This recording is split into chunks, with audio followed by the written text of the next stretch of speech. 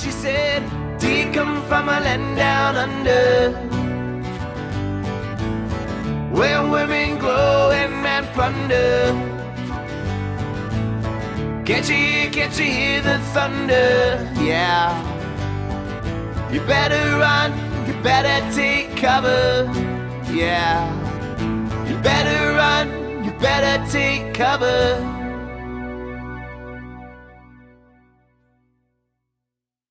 Hi, everyone. Welcome to the Sidearm Nation podcast, a unique baseball podcast. Today we have Mets minor league right-handed pitcher Josh Hejka. Thanks for coming on, Josh. I guess first things first, would you be able to kind of talk to us kind of your story about your arm slot and how that came about? Oh, yeah, sure, Jeff. So in high school, I started out as an overhand pitcher. You know, obviously that's what I had done my entire life. That's what most people grew up learning. They kind of learn how to do the traditional pitching mechanics, over the top, et cetera. You know, my freshman year of high school, I was on the freshman team, and I was a decent pitcher. You know, I didn't throw very hard or anything like that, but I had success. And my sophomore year of high school, I actually made the varsity team, but not as a pitcher. I made it as a second baseman. So, you know, that middle infield position, you know, you're kind of throwing from those lower slots. You're kind of all over the place. You're not necessarily just throwing from a traditional over the top slot. And my junior year, I was kind of sick of not pitching. So I went up to my coach and I was like, you know, hey, Coach DeMar, like, how do I get back on the mound? Because at that time, there were 3 pitchers ahead of me in our high school rotation who all went to either Division I or Division II schools. So very talented pitchers. And I just wasn't getting any innings simply because I wasn't good enough and there were people ahead of me kind of blocking my path. So he suggested it. He said, you know, why don't you try playing around with it? You kind of have the body type for it. Dropping down your slot, throwing from a more, you know, sidearm or submarine style, and seeing if you find any success with that. So I worked with that all fall, all winter. And then going into my junior year of high school, that's how I started the season as a submarine pitcher. And we actually ended up having, unfortunately, a few injuries to some of the pitchers ahead of me in the staff. I ended up getting a lot of innings and ended up pitching a lot that season. And following from that, getting recruited to Johns Hopkins and playing in college because of it.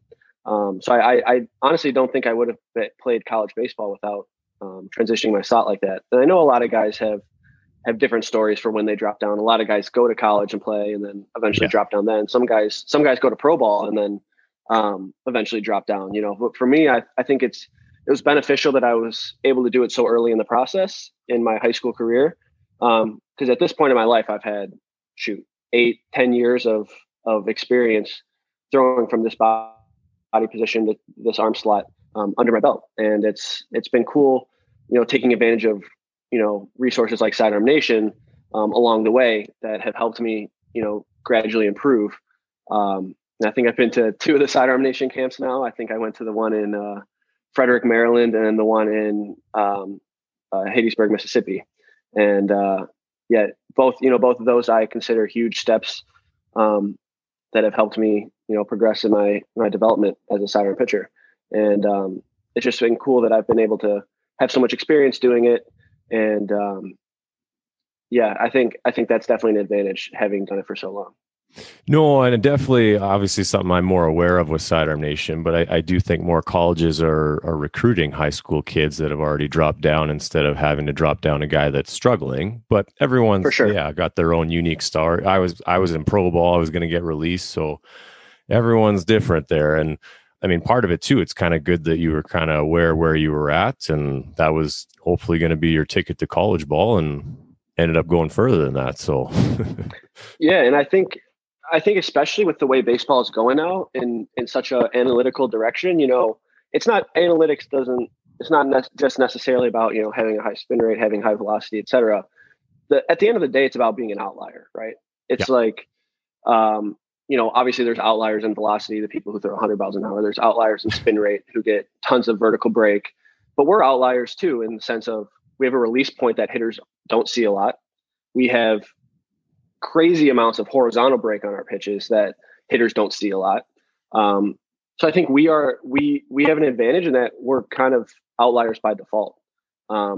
So if we can, figure some stuff out, how to command the ball, get a little velo, and not even a lot of velo. If you look at the pitchers in the MLB who throw from the slot, Darren O'Day is sitting 85, 86. Yep. Tyler Rogers, I think it's one of the Rogers. I think it's Tyler Yep. with the Giants. He's even slower than that, because when you're standing out so much in these other regards, you don't necessarily need that velocity to blow hitters away, just with the movement of the pitches, the release point, etc. Yeah, and honestly, that's probably one of the bigger questions I get all the time is how do I gain more velocity from my arm slot or my new sidearm slot and I always struggle with that because I felt like the harder I threw from there, the flatter my ball would get and the harder I got hit. Is that I think you've kind of dealt with? Or? From my experience, so I have gained velocity and I can kind of talk to some of the things I've done for that. Yeah. But I think the key is not so what happens for me sometimes when I'm trying to throw too hard or overthrow, I actually end up raising my slot. And that's what leads to those flatter pitches. I kind of cut the ball because I'm kind of popping up and out, and my hand's kind of on the side of the ball. So I'm cutting it. I'm not getting as much movement then. So I think if you're able to develop velocity within the slot that you're comfortable and within that slot, and you're able to keep the shape of the pitches that you're throwing, I think obviously velocity can only help you at that point. But if you're getting velocity by really changing your mechanics, popping up your arm slot, because the higher you raise your arm slot, like I said, the less of an outlier you become. The less horizontal movement you're getting, the less vertical movement you're getting in terms of sink. The closer you are to normal with that, the harder you have to throw to be successful. So you kind of want to make sure you keep those aspects of your delivery and your game, and not necessarily sacrifice that for an extra mile or two of velocity, which may not help you as much. But okay, sorry. Yeah, I think I interrupted you. No, I was just gonna say, and hitters will kind of help out with that, right? Or kind of dictate, if they're comfortable facing you, right? For sure. Yeah, no doubt. Even catchers sometimes, that if you kind of want the catcher to like catching you in terms of you're always hitting your spots, or you're always, you're always like around the places where you're trying to throw it. But you also want them to kind of be, catching in the heel of their glove sometimes, not able to necessarily get their glove there because the ball's moving so much. I think sometimes you can see those reactions from catchers where they're like, oh, wow, I didn't expect the ball to, dive like a bowling ball right there, but it just sunk and I couldn't get it.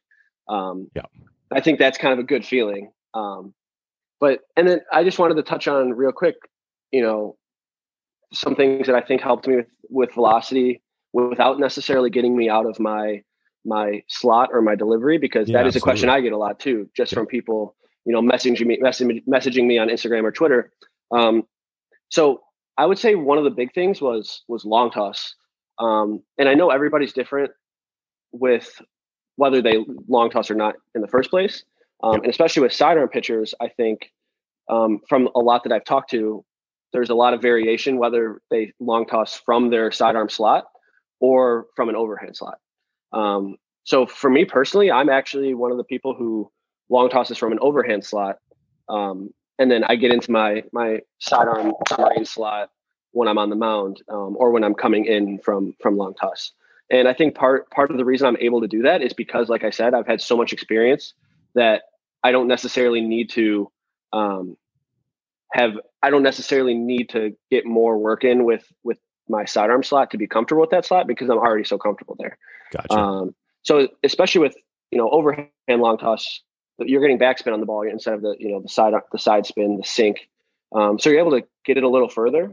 And personally for me, I think just long toss in general really opens up my arm in a way that, maxing out at 90 feet or so doesn't do for me. I'm able to really open up my joints, open up my muscles a little bit more. And then on the way in, obviously I can, do some pull downs, do some more traditional like throws on the line, and get more of a feel for that release point in that regard. But for me, if I don't long toss for long periods of time, I kind of lose some feel, not just with velocity, but I just lose feel, just in general. Yeah. Right. Yeah. So I'd say that for me, that's probably the biggest thing I've done, is just throw more. So throwing 5-6 days a week, even if it's not off a mountain 5-6 days a week. Just kind of the Alan Jaeger style, feeding the arm, building up a workload on that arm that allows me to feel better and be stronger when I'm actually pitching. Yeah, and I guess I was kind of the opposite. I long tossed from the lower arm slot, but I also kind of dropped down mid-season in pro ball. So I just wanted to throw as much as I could from that slot, and right. Obviously still wanted to make sure I was using my lower half, and I wasn't going to be going back as far as some of these other guys, but I just wanted to kind of throw as much as I could from that new arm slot. Totally. And that's what I was saying, where I think I kind of had the advantage of doing it for so long that I don't necessarily need that.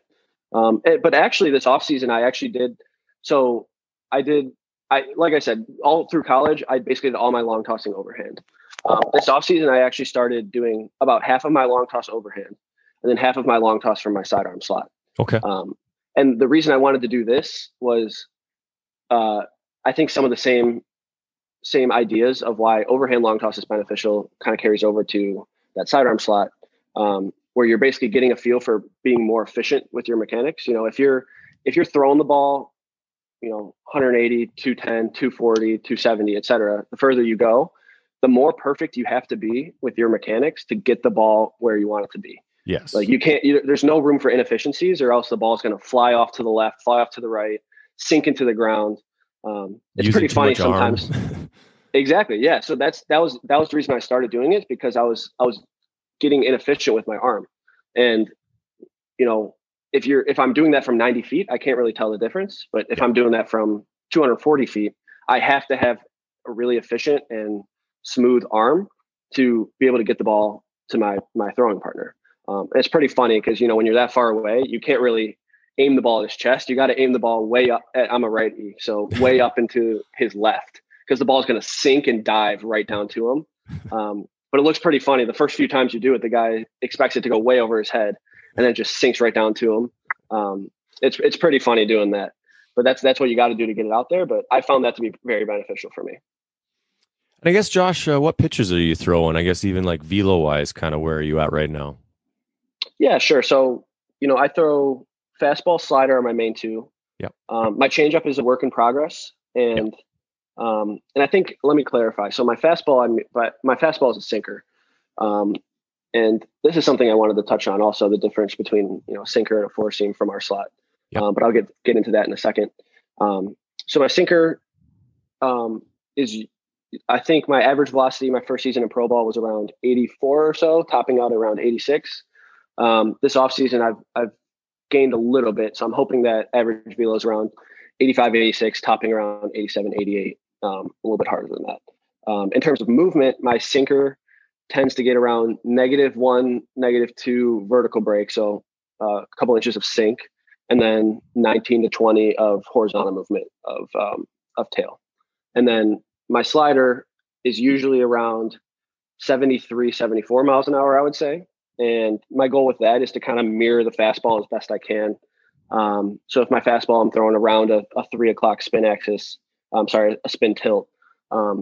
I want that slider to be around 9 o'clock and basically getting that horizontal movement, the same amount of horizontal movement and similar amount of vertical movement as well. So my ideal slider, when I throw it really well, is about 14, 15 inches of glove side horizontal movement. And then, anywhere from, it's a little tricky to get on top of that pitch from the low slot. So It actually sometimes tends to have a little bit of positive vertical movement. So I actually end up getting a little bit of rise on my slider. But yeah, so those two pitches, that's kind of what I'm going for. With my changeup, I want to, kill a little bit of velocity from the fastball, obviously. And then I want more sink. I want to generate as much sink on that changeup as I can. It's really tricky getting enough pronation to do that. Yeah. But the good changeups I've thrown are, 6, 7, 8 inches of vertical break downwards, which is, half a foot more than the fastball. And with the velocity difference, that's pretty effective. And then as I was playing around with Baseball Savant and, looking at some of these sidearm pitchers in the big leagues and like kind of what they do. And something I've noticed is that, guys like Darren O'Day, Adam Simber, they throw a sinker and then they throw a four seam that's distinct from the sinker. And if you look, the sinkers, they obviously keep low in the zone and they tend to get, 2-3 inches of sink down. But their four seamers, they throw up in the zone and they actually get a lot of swings and misses on these pitches, Darren O'Day especially. Oh, yeah, absolutely. They throw them up in the zone and it's just basically, it's like it's like if you imagine an overhand cutter where, if you're throwing over the top, the ball is going to move arm side. But if you're throwing that same grip from a sidearm slot, the ball's kind of going to move upwards. So I think what they're trying to do with that pitch is, get a little of that cut, but that they're doing it in a way that leads to more vertical break and kind of like rises above the bats of the hitters. So you see Darren O'Day, his sinker is, I think, 2 or 3 inches of sink. And then his four seam is like 10 inches of rise on a pitch and it's released is the exact same release point. So it must be something with the way he releases it and maybe his wrist position at release. It's something I'm still playing around with and trying to figure out, but it seems like it's a very effective pitch for a lot of different submarine guys in the big leagues. Yeah, and he definitely makes that 85, 86 play a little faster, I think, and that definitely has something to do with it. No doubt. I think what I saw was he had one of the highest swing and miss percentages on his four seam fastball of any pitcher in the big leagues. And he throws, like you said, he throws 85, 86, which is just crazy. And then Josh, would there be any mechanical tips that you'd have? Anything that's kind of helped you out? So this is a tricky question that I get a lot also. And I think with sidearm pitchers, it's tough also because it's so individualized. There's no two sidearm submarine pitchers that throw the same. No. Everybody has, different bodies, different arms, different stuff like that. So that's where it's kind of tricky for me to give a definitive answer to this. I would say that just throw a lot and kind of figure out what works for you, right? Like I like the idea of long tossing from the sidearm slot that I started doing this off season. That I really think that could help guys figure out where they're most efficient with their mechanics. And like I said, with such a small,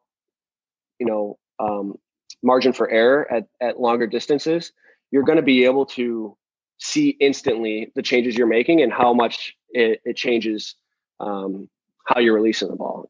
Like I said, I had some issues with my arm path and stuff, and long tossing from that slot, I was able to find a more efficient path and kind of see the ball, especially at those longer distances. You're overemphasizing the movement of the ball, so you can see exactly the sink and the tail that pitch is getting. But if you're throwing it wrong or bad, it's not going to get that movement, or it's going to, not even start out in the right place where you're releasing it way too early, you're releasing it way too late. You can kind of tinker with that and figure that out. That's kind of a cop-out answer, I know. Or just like, figure it out for yourself. Figure it out for yourself. I'm just going to say that kind of at the end of the day, just trying to be as repeatable as you can with kind of your own natural mechanics. Sure. And well, honestly, this is something I've been thinking about as well. So the difference between kind of repeatability and athleticism. So if you look at a guy like Marcus Stroman, his body position isn't repeatable. He's doing a bunch of different crazy stuff with his leg lift, his timing and stuff like that. But his release point is repeatable. So he's able to basically get to the same release point despite having different body positions and stuff throughout the delivery. And I think that is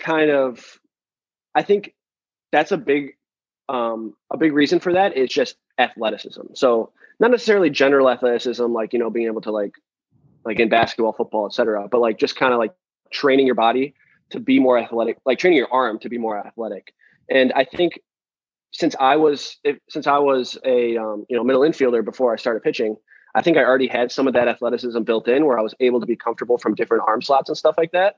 Yeah. And, if you think about the person on the field who's the best thrower, like it's going to be the shortstop. The shortstop is, making accurate throws to first base from different body positions, different arm slots, different stuff like that. And I think especially for somebody who may not be super comfortable with, a new arm slot, something like that, having athleticism where, you can actually get the ball where you want it to go, even if you're not necessarily in the same repeatable mechanics that you want to have down the line, right? But if you're athletic enough and you can make those adjustments where like, yeah, I released the ball a couple inches higher, but I'm so athletic that I could still figure out how to get that ball in the zone. I think that could help a lot for guys who are struggling getting a consistent feel for their mechanics and release point, which I know happens a lot when guys drop down, because it's so hard basically switching your mechanics from what you've been taught your whole life to something completely new. So kind of just training that athleticism. And if you watch Marcus Stroman videos of him warming up online, he'll throw sidearm, like warming up. He'll do shortstop throwing drills, he'll do quarterback drills, he'll do various arm slots, various body positions. And I have no doubt in my mind that if Marcus Stroman wanted to throw sidearm, he could pick it up in a day and be able to throw strikes. Obviously he wouldn't be, I don't think he'd be perfect. He wouldn't be polished, but I think it speaks to the idea that he's athletic with his body and his arm, where he can kind of tinker and be successful regardless of whether he's getting to the exact same position every single time, if that makes sense. Yeah. And I believe like he was kind of dropping down a few years ago with the Jays and talking about doing it more. And then I think he got hurt, but it had nothing to do with changing his arm slot either. Right. But I think maybe that's where some people were saying it was because of that. But he's definitely a guy that I do think he'll eventually probably start doing it in a game. Oh yeah. He does everything else. Especially a guy like that. Yeah. He does all kinds of stuff. What messing with the timing of the hitters. So I think you're right. Probably the next logical progression is messing with, the release point and where the hitters are looking basically. And then Josh, would you have anything kind of mentally, like for anyone maybe debating on dropping their arm slot, or maybe someone that just recently dropped down their arm slot, anything kind of from a mental standpoint? Yeah. So I'm a big mental game guy. I think it doesn't necessarily get the love or the attention it deserves from a lot of people in the industry. No. It's so important, and it's such a massive part of the game. And you could have the best stuff in the world. You could throw as hard as you can, but if you're not able to, mentally tune it in when it matters, you're not able to be competitive. I think it doesn't really matter. And I guess one thing I'll say is kind of, I know it's a cliche, and I'll elaborate on it a little bit, but kind of trusting the process and trusting what you're doing. I think my first 2 games as a sidearm pitcher in high school, like I said, I worked on it all fall, all winter. I was getting a feel for it. My first 2 games, I think I walked a combined probably more than 10 batters in like 4 or 5 innings. So I was just, couldn't throw a strike to save my life. When I was throwing a strike, I was getting hit really hard. And I remember after my second game in a row doing that, I talked to my dad in the car, and my dad was like, "So you think you think that's it for the sidearm? You think you're going to go back to what you were doing, throwing overhand?" And I'm like, I distinctly remember I told him, I was like, "No, I'm so close. Like, it didn't look like it today, but so close." And people say that, you trust the process. And it's kind of hard to even know what that means. Like, yeah, okay, like trust the process. Very true. I heard a pretty good analogy, and I forgot who this was from. It might have been from a book I read called Atomic Habits. I also think it might have been from Randy Sullivan at the Florida Baseball ranch. It's the Florida Baseball Armory now. Okay. And so it's basically the idea of somebody who's like pumping water from a well or from underground, and your first 10, 20 pumps, like no water's coming out of the faucet, right? You just keep pumping, you keep pumping, and nothing's coming out. And then eventually you're going to have a pump where water spills out. And it's like, after that, the water just keeps flowing and flowing and flowing. But there's nothing different about that last pump than any other pump. You did the same thing that you were always doing. That last pump wouldn't have been successful if it wasn't for the 20, 30, 50, 100, 300 pumps before it. So basically you kind of need to build up those reps. And eventually when it clicks, it's going to click in a massive way. Everything's going to explode. It's going to just make sense. And I think I thought that was a very impactful analogy where, it's like, just because I'm doing something, I'm not seeing success right away, or it's not, the thing I'm trying to change isn't changing, that doesn't necessarily mean that what I'm doing is wrong. No, obviously that doesn't mean that everything everybody does is correct. There's got to be some sort of, evaluation and, purpose behind what you're doing. But if you have a system that you truly believe in, then I think, like that analogy says, basically trust the reps that will build upon each other, and trust that they will eventually, culminate in something great happening. No, and that's a very good point, Josh. I mean, I think a lot of guys drop down and maybe expect it to kind of be this automatic success, right? Just because there's a reason, obviously, right? But it isn't going to happen overnight, and you do have to stick with it for sure. Yeah, absolutely. I'm glad I did, because like if I had those couple bad outings in high school and I was just like, I was fine being a second baseman, I'll play second base. I definitely wouldn't have played professionally, and I probably wouldn't have played collegiately either. And I probably would have not played a lot in high school. So, I'm glad I was able to, stick with it. And eventually, like I said, it clicked. And the first few outings were very bad, and then it all kind of came together. So I think there's definitely something to be said about that. And actually, I do have one more thing. It's kind of finding as many areas as you can to get better, right? You can't really just say like, oh, I'm going to be excellent on the field, and then I'm going to like slack off in everything else I'm doing, with my sleep, with my nutrition, with my schoolwork, with my relationships in my life, like all that kind of stuff. It's much easier just to say, I have a standard of excellence and I'm applying that to everything I do. And something, especially with younger athletes, that I see a lot is not a lot of attention paid to their sleep and nutrition. Staying up super late, getting up early for school or whatever, and then, eating like crap.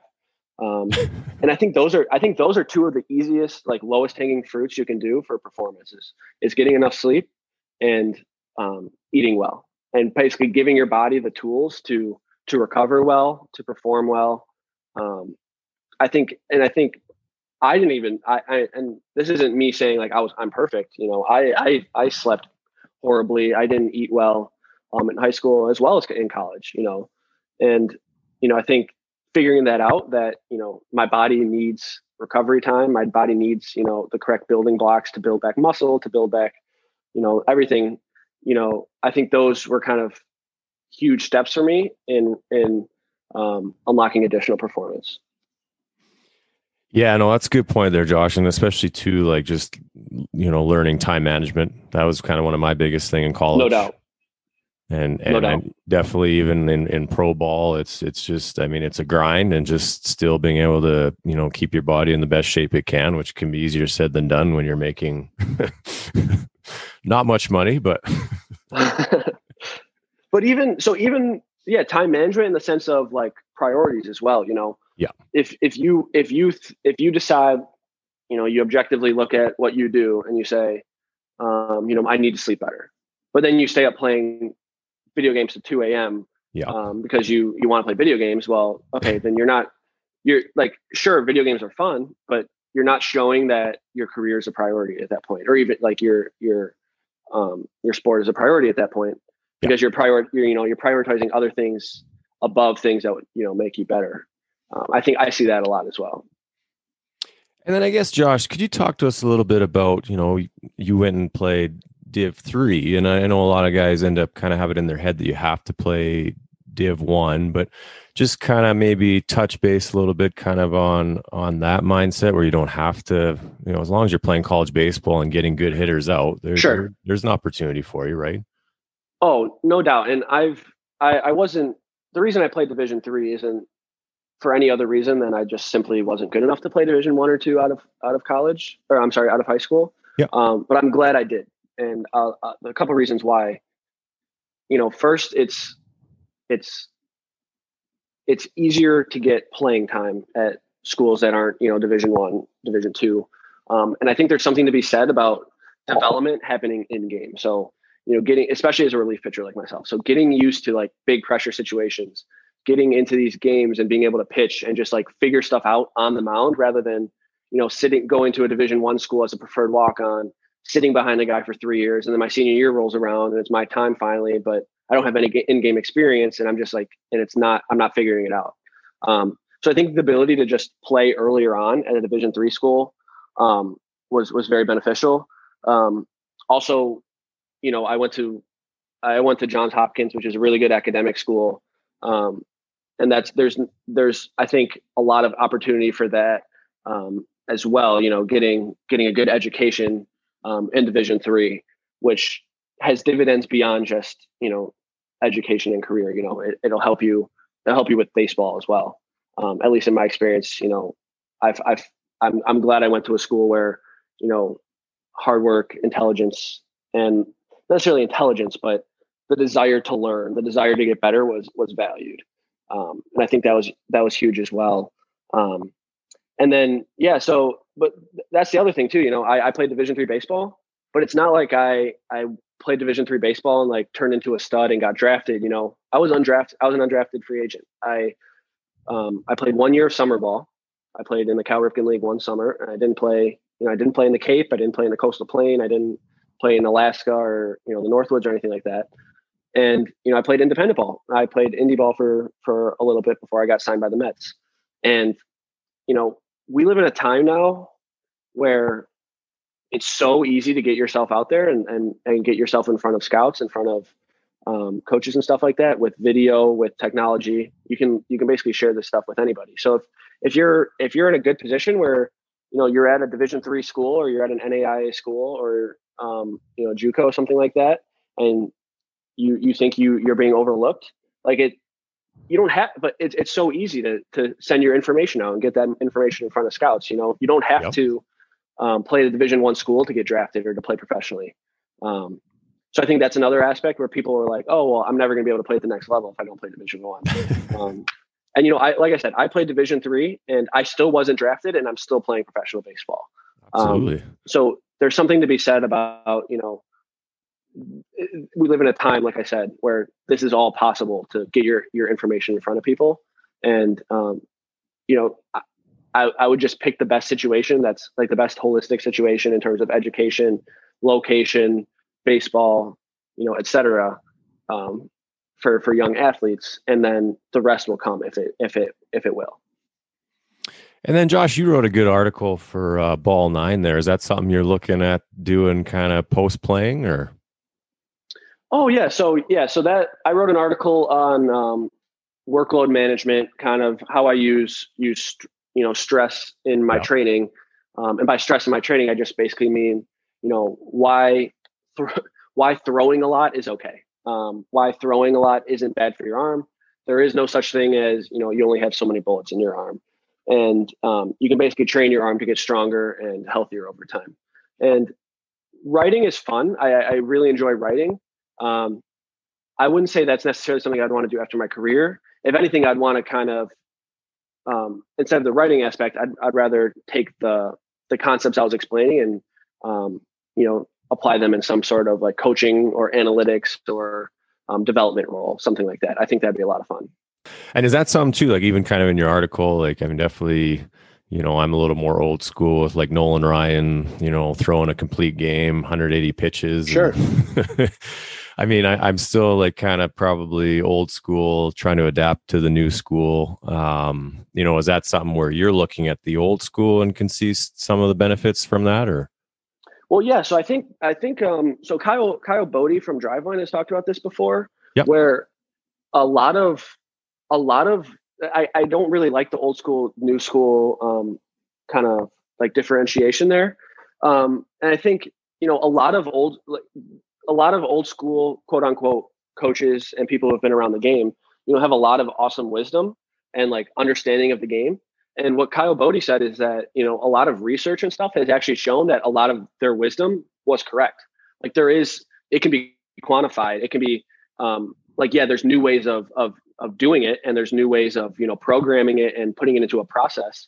But a lot of that wisdom was correct. And I think one of the things I mentioned in that article is, someone like Tom House, who's been around since, who worked with Nolan Ryan and was a huge part of Nolan Ryan's career, from what I understand. And, he was using weighted balls back in the, 70s and 80s. And it wasn't as maybe a structured, maybe it wasn't as structured of a program as we have now necessarily. No. Throwing softballs, throwing footballs. Yes. Kids do this. Kids throw wiffle balls, they throw softballs, they throw footballs, and they're not hurting their arms, And the thing that Tom House mentioned is, back in that day, guys realized that the more they threw, the better they felt. They would long toss, they would throw, a lot of times during the week, and their arms felt stronger and healthier. And now we can quantify why that is. And that's because, we're building higher chronic workloads on our arm, which allow us to handle higher acute and like short-term workloads on our arm without getting hurt. So we know exactly why that's happening now. And we know kind of how to turn it into a process and how to structure a program to develop that. But a lot of those insights from a long time ago, like, turned out to be true. It's not like new schools coming in and saying, oh yeah, everything that anybody ever thought is wrong. It's just, we have a different, there's a different way of, there's new terms for it, like launch angle, for example. Ted Williams was talking about this. Like, he wrote a book about, I think it's called The Art of Hitting or something like that. Yep. He was talking about how to put the bat on a correct plane so that it has the best chance of, striking the ball. That's something Ted Williams was talking about. And yeah, now we have ways of measuring it, and now we have ways of teaching it to guys, and we have a new term for it, the launch angle. But the idea has been around, and the wisdom has been around for a long time. So I think that's really cool, is being able to say, like, yeah, just because you've been around the game 80 years doesn't mean you don't know what you clearly know what you're talking about. You clearly have ideas of what's going on, and now we can just quantify it and explain exactly why that's happening. And that's probably too where video helps, right? Like, even just with launch angle, you can kind of probably see it a little bit better than maybe when Ted Williams was explaining it in a book. Right. And we have, Rapsodos for pitching and hitting, where you can see exactly, okay, how did the ball come off the bat? How hard did it come off the bat? Just technology has helped us in that regard, and actually measuring these things. And I guess, Josh, is there anything from a bullpen standpoint that, kind of that mindset of just kind of anything that's helped you when you're hanging out in the bullpen, kind of not sure when you're going to be coming in the game, or anything kind of from the bullpen standpoint? Yeah, that's a tricky one because, bullpen pitchers, relievers don't really have the set schedule that starters have. And by not really, I mean, they don't at all. And, could be pitching 2-3 straight days in a row and then have 4 days off and then 3 more days in a row. You don't know if you're coming in the 7th inning, the 8th inning, the 9th inning. Some guys do, obviously. But, I think something that could be extremely beneficial for a lot of athletes to help in this, even non-relievers, but it's just developing a routine. So figuring out, okay, before the game, what do I do? Is it game day? Is it practice day? Is it day before a game day? Like, what do I do on those days? And then I'm going to accomplish that. I'm going to do that. And then basically, okay, let's say it's a game day and I'm a reliever and I have a certain throwing program I do before the game. And then I know I'm going to pitch in either the 7th or the 8th inning. So maybe in the 3rd or 4th inning, I'll go down to the bullpen, and my routine will be that I like stretch again. And then, in the 5th inning, I'll do bands again or something like that. Basically just developing something that will help you get into with physical preparation for the game, and then also kind of mental preparation. Because what a routine does is it kind of signals to your brain that it's time to change modes almost, right? If you're sitting relaxed in the dugout for the first 4 innings, but once your routine starts and you go down to the bullpen in the 4th inning, your brain is like, okay, it's time to get focused. It's time to get ready. So I think that something that can help mentally and physically is just developing a routine, understanding what you need to do, when you need to do it, and just figuring out something that works for you. I think that's something I wish I would have known significantly earlier in my career. Yeah, and something too I had to learn was just kind of not wasting my bullets in the pen. Yeah, I think some guys get too fired up and they're like, oh, well, this fastball wasn't perfect. I didn't hit my spot, and then throw 7 more. And it's like, yeah, it's okay to throw a lot, but it's not necessarily going to help you to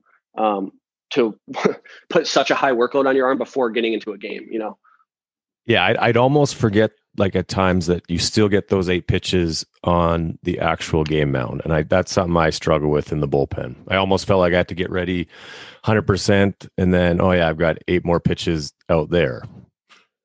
Well, let me ask you a question, Jeff. Did you ever have times where you would throw really well in the bullpen and then like not do great in the game, or not have that same feel, or even the opposite, where you would, not feel great in the bullpen and then you get out on the mound and feel amazing? Oh, 100%. Yeah, absolutely. Some of the days where actually my slider was working too good in the bullpen, I'd almost just stop throwing. I'm like, yeah, I want that for the game, but Well, yeah. So I think that's interesting because, I think what you were saying is, people feel like they have to be too perfect or they, overdo it in the bullpen. But from anecdotal experience, and I don't know exactly why it happens, but a lot of the times where I feel worse in the bullpen, that's kind of where I go out in the game and like do my best. Yeah. Yeah. I was the same there, Josh. Yeah. Probably made me focus in more once I got those 8 warm-up pitches. And sure. Yeah, when I almost felt too good, I think, in the bullpen, then I'd hop on the game mound and almost be like, oh yeah, I feel great. And then kind of just, take it. Hitters let me know that I didn't feel good that day. Right. Yeah. And then I guess, Josh, kind of what would be your favorite part about pitching from your lower arm slot? I just love how uncomfortable it makes hitters. Yeah. It's so fun. Just, hearing the feedback of like, man, I hate facing you, or like, God, your pitchers were moving so much today. Like, and I think it obviously presents its unique challenges. And I think that's why it's also something I enjoy a lot, is because it is something that I have to, throughout my career, I've kind of had to figure it out on my own. Like there's not a lot of sidearm pitching experts, and they all probably are affiliated with Sidearm Nation in some regard. But like there's not a sidearm pitching coach at high schools or colleges. It's kind of and obviously a lot of things transfer over. A lot of the concepts are the same. Yes. But there's definitely some aspects to it that are, very individualized, and you kind of just have to figure it out on your own. And I kind of love that challenge of trying to perfect something and, just trying to constantly get better. I love that. And I think sidearm pitching presents some unique challenges in that regard. Have you had many teammates, Josh, that were sidearm submarine pitchers? Yeah, absolutely. So let me think. So the year before me in college, there's someone who was overhand pitcher his entire career. So my freshman year, he was an overhand pitcher. And then my sophomore year, he dropped down. And I think he posted the best ERA in my college's history. So he was just money. Like he was just fastball slider and just like no one could hit him. And then, so that was my sophomore year. He was a senior at that point. So we had 2 submariners on the staff, which was really cool. And then my junior year, one of my friends who was a freshman at that time was an overhand pitcher. He unfortunately didn't make the team freshman year. And then I was talking to him, and I noticed that his arm slot was already a little bit lower. He kind of seemed, and he was a shortstop also. He had previously been a shortstop, so he kind of had the feel for the lower arm slot. So I actually talked him into throwing sidearm and submarine going forward. And him and I actually went to the Hattiesburg camp together with Chad Bradford. Yep. So his name's AJ. So him and I, worked together for a long time. And so he's currently at Hopkins, and he's still doing the sidearm pitching. And so I talked to him a lot just about, different pitching things, different mental things, because he gets it, he understands as well. And then there's actually 2 other kids at Hopkins who converted to sidearm pitchers while I was there as well. So I've worked with a few different guys at Hopkins who dropped down. In professional ball, I haven't seen any other ones. I haven't met any other ones. I know the Mets used to have Steven Villines, but they traded him to the Rangers, I believe. Yes. And now they have Trevor Hildenberger, who's with the big league club. But I haven't met either of them. I really want to talk to Hildenberger about his changeup, because his changeup is really good. But I haven't had the chance to do that yet. But yeah, it's cool, because I think teams are realizing how important it is. And like I said, the thing about outliers, how important it is to, have people who are outliers. And even if you look at, the Tampa Bay Rays, one of the most analytically driven teams in all of sports, last year they had Ryan Thompson and Aaron Loop, 2 sidearm guys.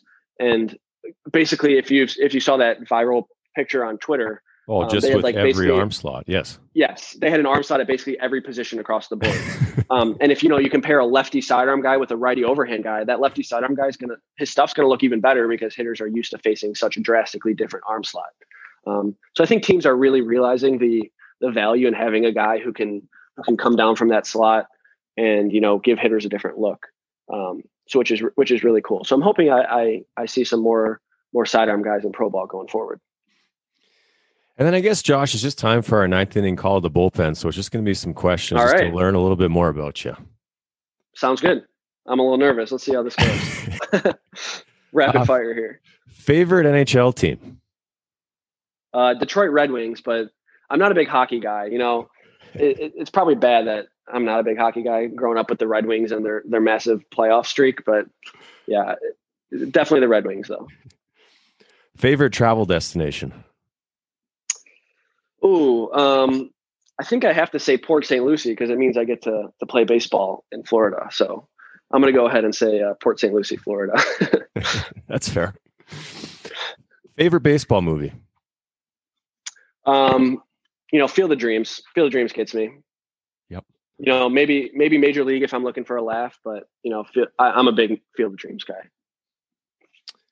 All-time favorite professional wrestler? Okay, you might get mad at me here, but you know, I'm not really a wrestling fan. I don't know if I have a good answer for this. That's okay. Is that allowed? Am I kicked off the podcast? No, that's allowed. That's allowed. I know it's kind of it's changed too. Like I know my generation, it was definitely a little more flamboyant and different characters, whereas now it's kind of it's changed. No, I have some friends who are into it, and like I know some of the names. Like I can give you just a name if you want, but like, that's up to it doesn't really mean much. Like John Cena. Okay, John Cena. I know a wrestler. That'll there work. We go. And then, Josh, do you know the capital of Canada? Ottawa. Yes, perfect. There we go. We're geography guy over here. It's it's kind of hit or miss that question, but a lot of Torontos. Yeah, so I'm from Detroit, so I'm fairly close to. You're close. Well, very close to Windsor, yeah.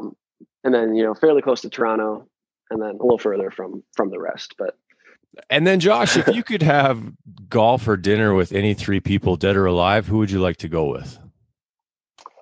Okay, that's a tough question. I think my first two choices would be Kobe and then Nolan Ryan. So just two, amazing competitors, elite athletes at their sports, and would be really, really awesome to have conversations with them. And then I think my third choice would be my grandpa, who unfortunately passed away when I was younger, but I think it would be really awesome to see him again. And he was big fans of those athletes that I mentioned as well. And it would be really awesome to do something with all three of those. And I think between the choice of dinner and golf, I think I would choose golf. Especially with the guys like Kobe and Nolan Ryan, probably could get some really good some tips on how to be competitive and how to manage the mental game, especially in a sport like golf, which might be the most frustrating sport of all time. So I think I would choose golf with those three guys. Any particular course, Josh? Nothing I have in mind. If we're gonna do it, might as well go big or go home. So Augusta, Pebble Beach, something like that. And lastly, Josh, if you could be an Olympian in another sport, summer or winter, what sport would you like to do? Javelin, 100%. Javelin. Yep. Javelin, yeah. So I think there's a lot of carryover between javelin and pitching that people don't realize. But even outside of what I'd be most physically capable of doing, which is probably javelin, I just think it's sick. Just throwing a spear like 100 meters, like that's sick. It's impressive. It is, yeah. It's just like raw human, like it's like what humans had to do and like not necessarily throw it as far as they can, but like hunting prey when they were before we had civilization. We had to just throw spears at woolly mammoths. So it's pretty cool. Have you ever tried to throw one? I've tried it and I can't get it to fly straight. It just wobbles in the air because I think I pronate too much because I'm a pitcher. Yeah. But I've actually watched a lot of javelin training videos and it's interesting what they do in terms of their workouts and stuff. Because a lot of the conventional wisdom around baseball is that, pitchers should never lift upper body, stuff like that. But these javelin guys crush upper body. They will do heavy benching, heavy lat pullovers, heavy shoulder press. And I think baseball is kind of behind in some regards with some of their training methods. it's also baseball is a much more complicated sport. Success in javelin is, did I throw it further than I did last time, or did I throw it further than this other guy? Obviously baseball's, you're playing somebody else. So if you throw a better pitch than you did the pitch before, they still might hit it well, something like that. So there's a lot more variables at play. But I just really, I think javelin is really interesting. And I think partially because it is solely focused on one activity where you can kind of, isolate that and just try to improve that as best as you can. I think it's really cool seeing some of the training methods they come up with. Yeah, and I know my buddy and I were talking about it, like almost kind of with how guys are training with Driveline. It is almost kind of like they're training for a longest throwing competition. I think that'd be kind of fun. Yeah, I'm surprised there isn't something similar to that. There is long drive for golf. I'm surprised there isn't some sort of, hit the ball the furthest, throw the ball the furthest, something like that with baseball. And then lastly, Josh, we appreciate you coming on. Any shout outs before we sign off? Yeah. So, I can give it a million of these, but shout out to, my high school coach, Tony DeMar, for helping me, for convincing me to throw sidearm, my college coach, Bob Babb, for recruiting me and letting me pitch as a sidearm guy. And then, my parents, obviously, for everything they've done for me. And then my buddy AJ, who, like I mentioned before, he's the other sidearm guy from college, and he just talks baseball with me every day. So yeah, he's the man. So I'd say those off the top of my head. That's who I got. She said, "Do you come from a land down under, where women glow and men plunder? Can't you hear the thunder? Yeah. You better run, you better take cover. Yeah.